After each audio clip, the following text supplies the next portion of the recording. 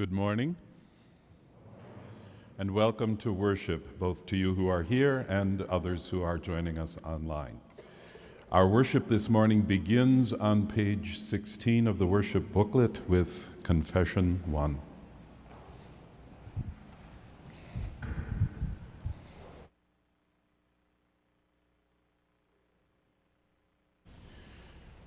If we claim to be without sin, we deceive ourselves, and the truth is not in us.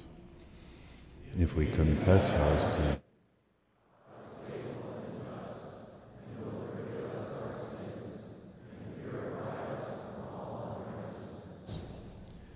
let us confess our sins to the Lord.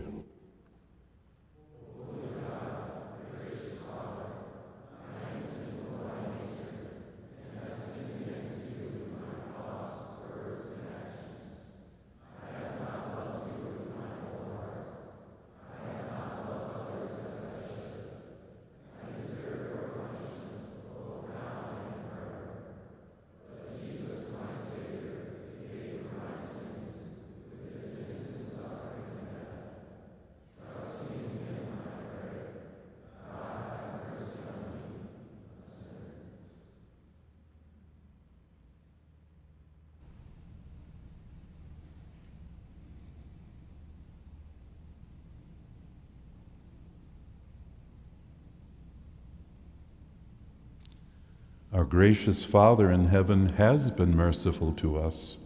He sent his only Son, Jesus Christ, who gave his life as the atoning sacrifice for the sins of the whole world. Therefore, as a called servant of Christ and by his authority, I forgive you all your sins in the name of the Father, and of the Son, and of the Holy Spirit.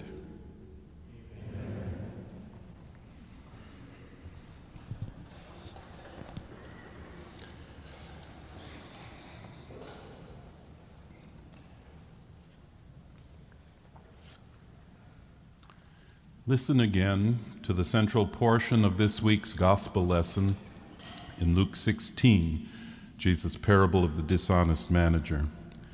The dishonest manager has just learned that he will be fired, and this is the plan he comes up with.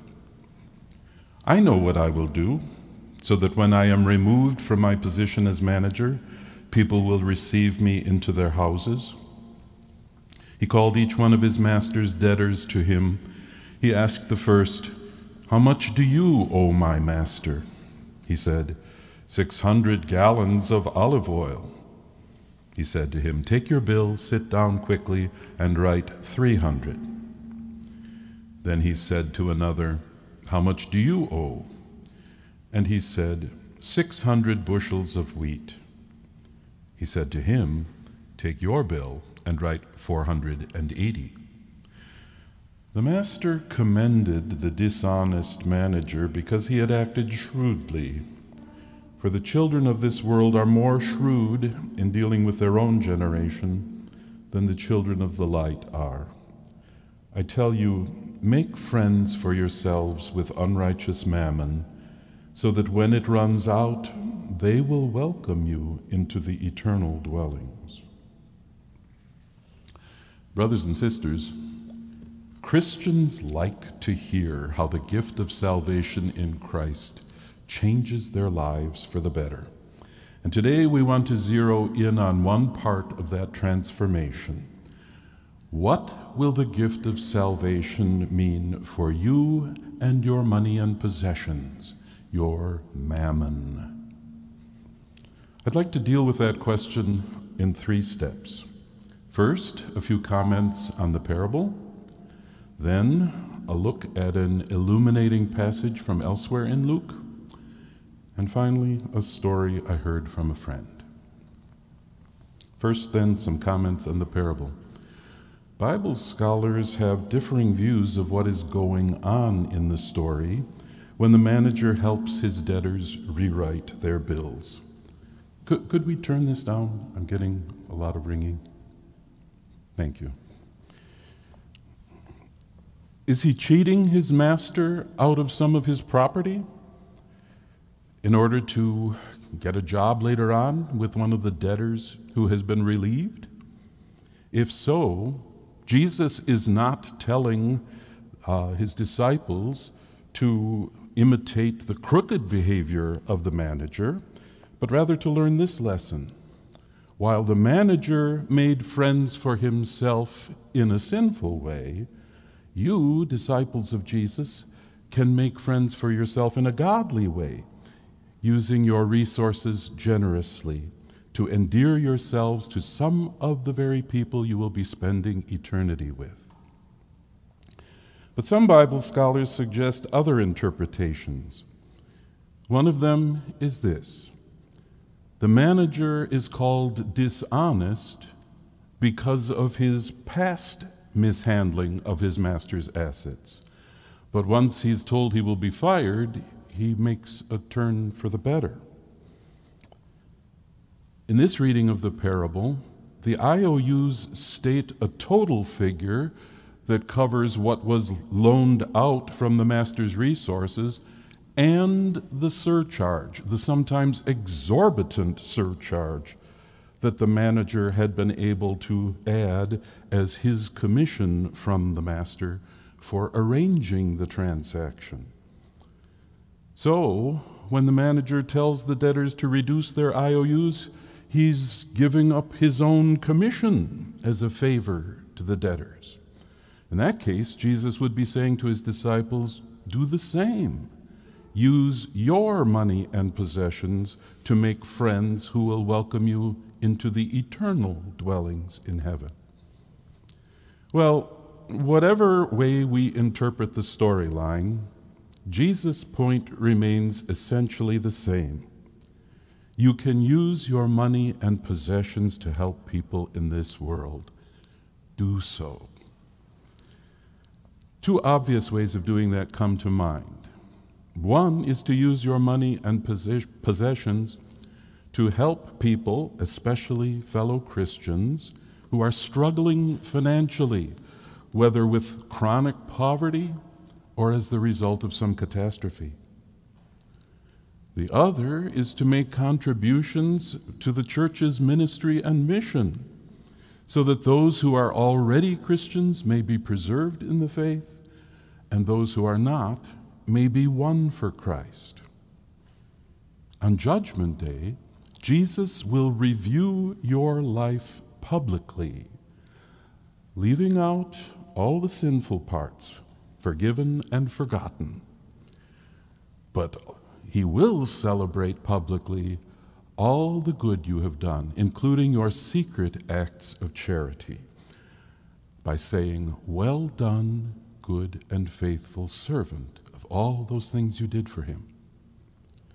And then all your fellow saints who benefited from your generosity will welcome you and add to your joy in heaven.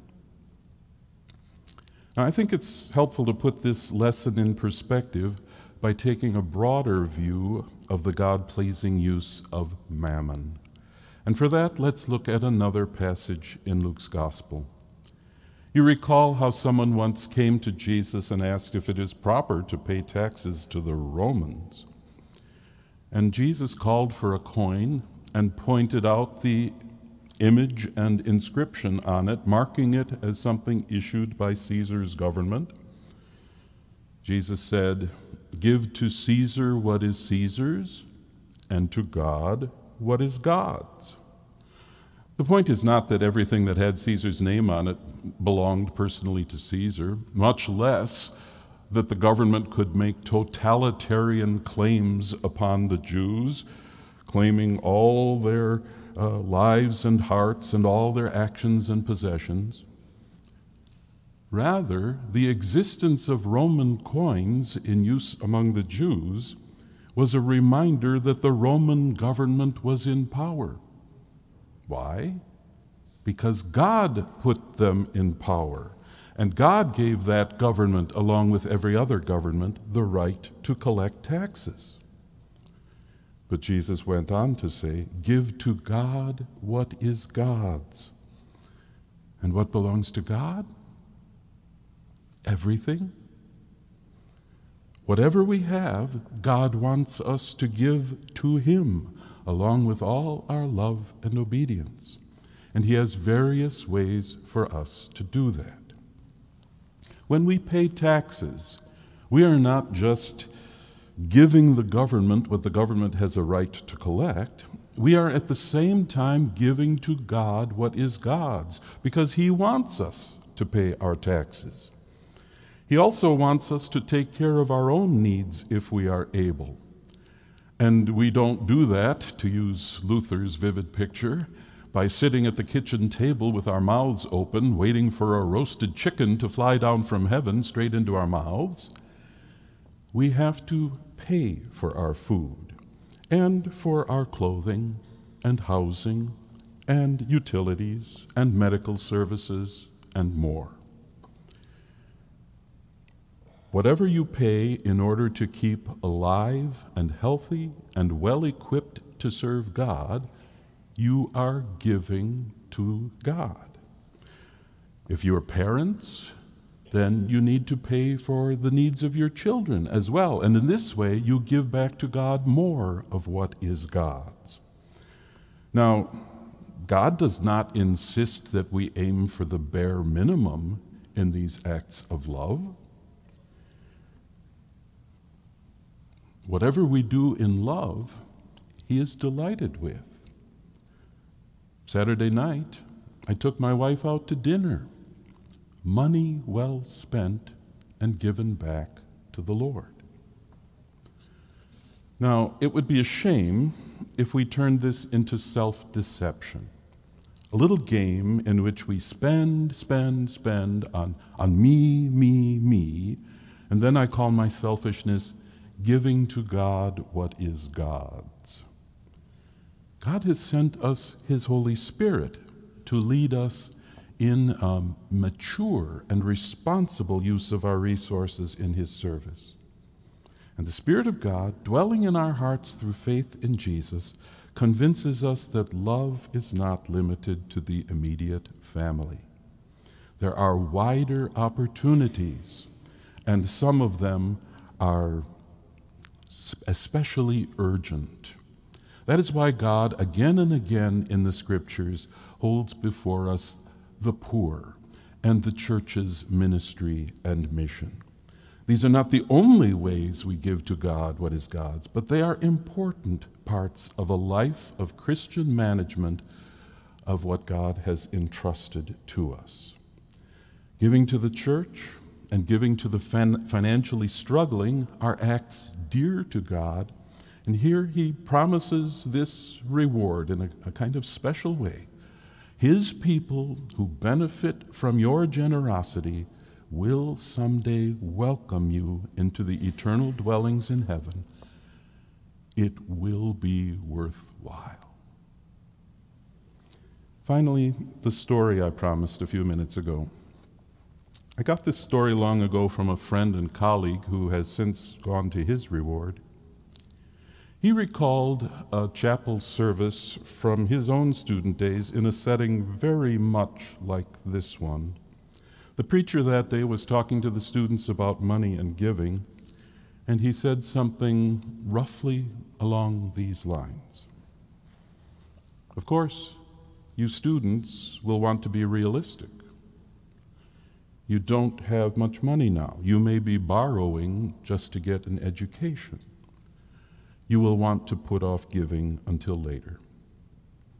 And when you graduate and enter the ministry, you won't be making much money. You'll probably get married and need to furnish and keep up a house. And when children come, the expenses will mount greatly. Giving to the church and to the financially struggling must wait, mustn't it? Then, when the nest is empty, you'll have to think that much more seriously about saving up for retirement. You don't want to be a burden to the community or to the church. And when you actually retire, you may be on a fixed income that doesn't go very far. Suddenly, a whole life has gone by. Opportunities have been passed up, and the teaching of Jesus has gone for nothing. You don't want that to be true at any stage of your life, do you? My friend said that that little sermon made a lasting impression on him when he was a student. I hope it makes an impression on you. Still more, I hope that the parable of Jesus and the lessons he drew from it make a deep impression on you, and that your faith in the gospel turns that impression into action. Let us now sing our posted hymn.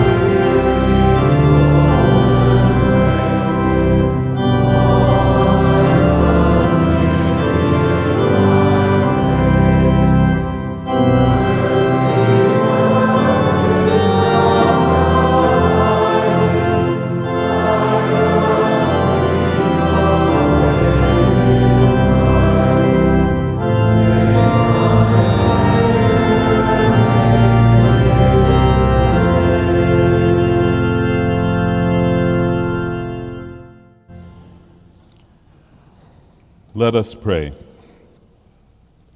Heavenly Father, we ask you to bring your help and healing to all the people of this world. Govern those who govern us and all nations, so that world leaders and local officials seek peace and justice. Control nature for our good, and put your blessing upon all who work to supply our needs. We pray especially for your church. Give success to gospel preaching and to the private testimony of your faithful people. Give strength to all Christians as they bear crosses for you, and lead them to adorn their confession of faith with godly lives. All this we ask in the name of your dear Son, our Lord Jesus Christ. Amen. Receive with believing hearts the benediction of the Lord. The grace of the Lord Jesus Christ, the love of God, and the fellowship of the Holy Spirit be with you all. Amen.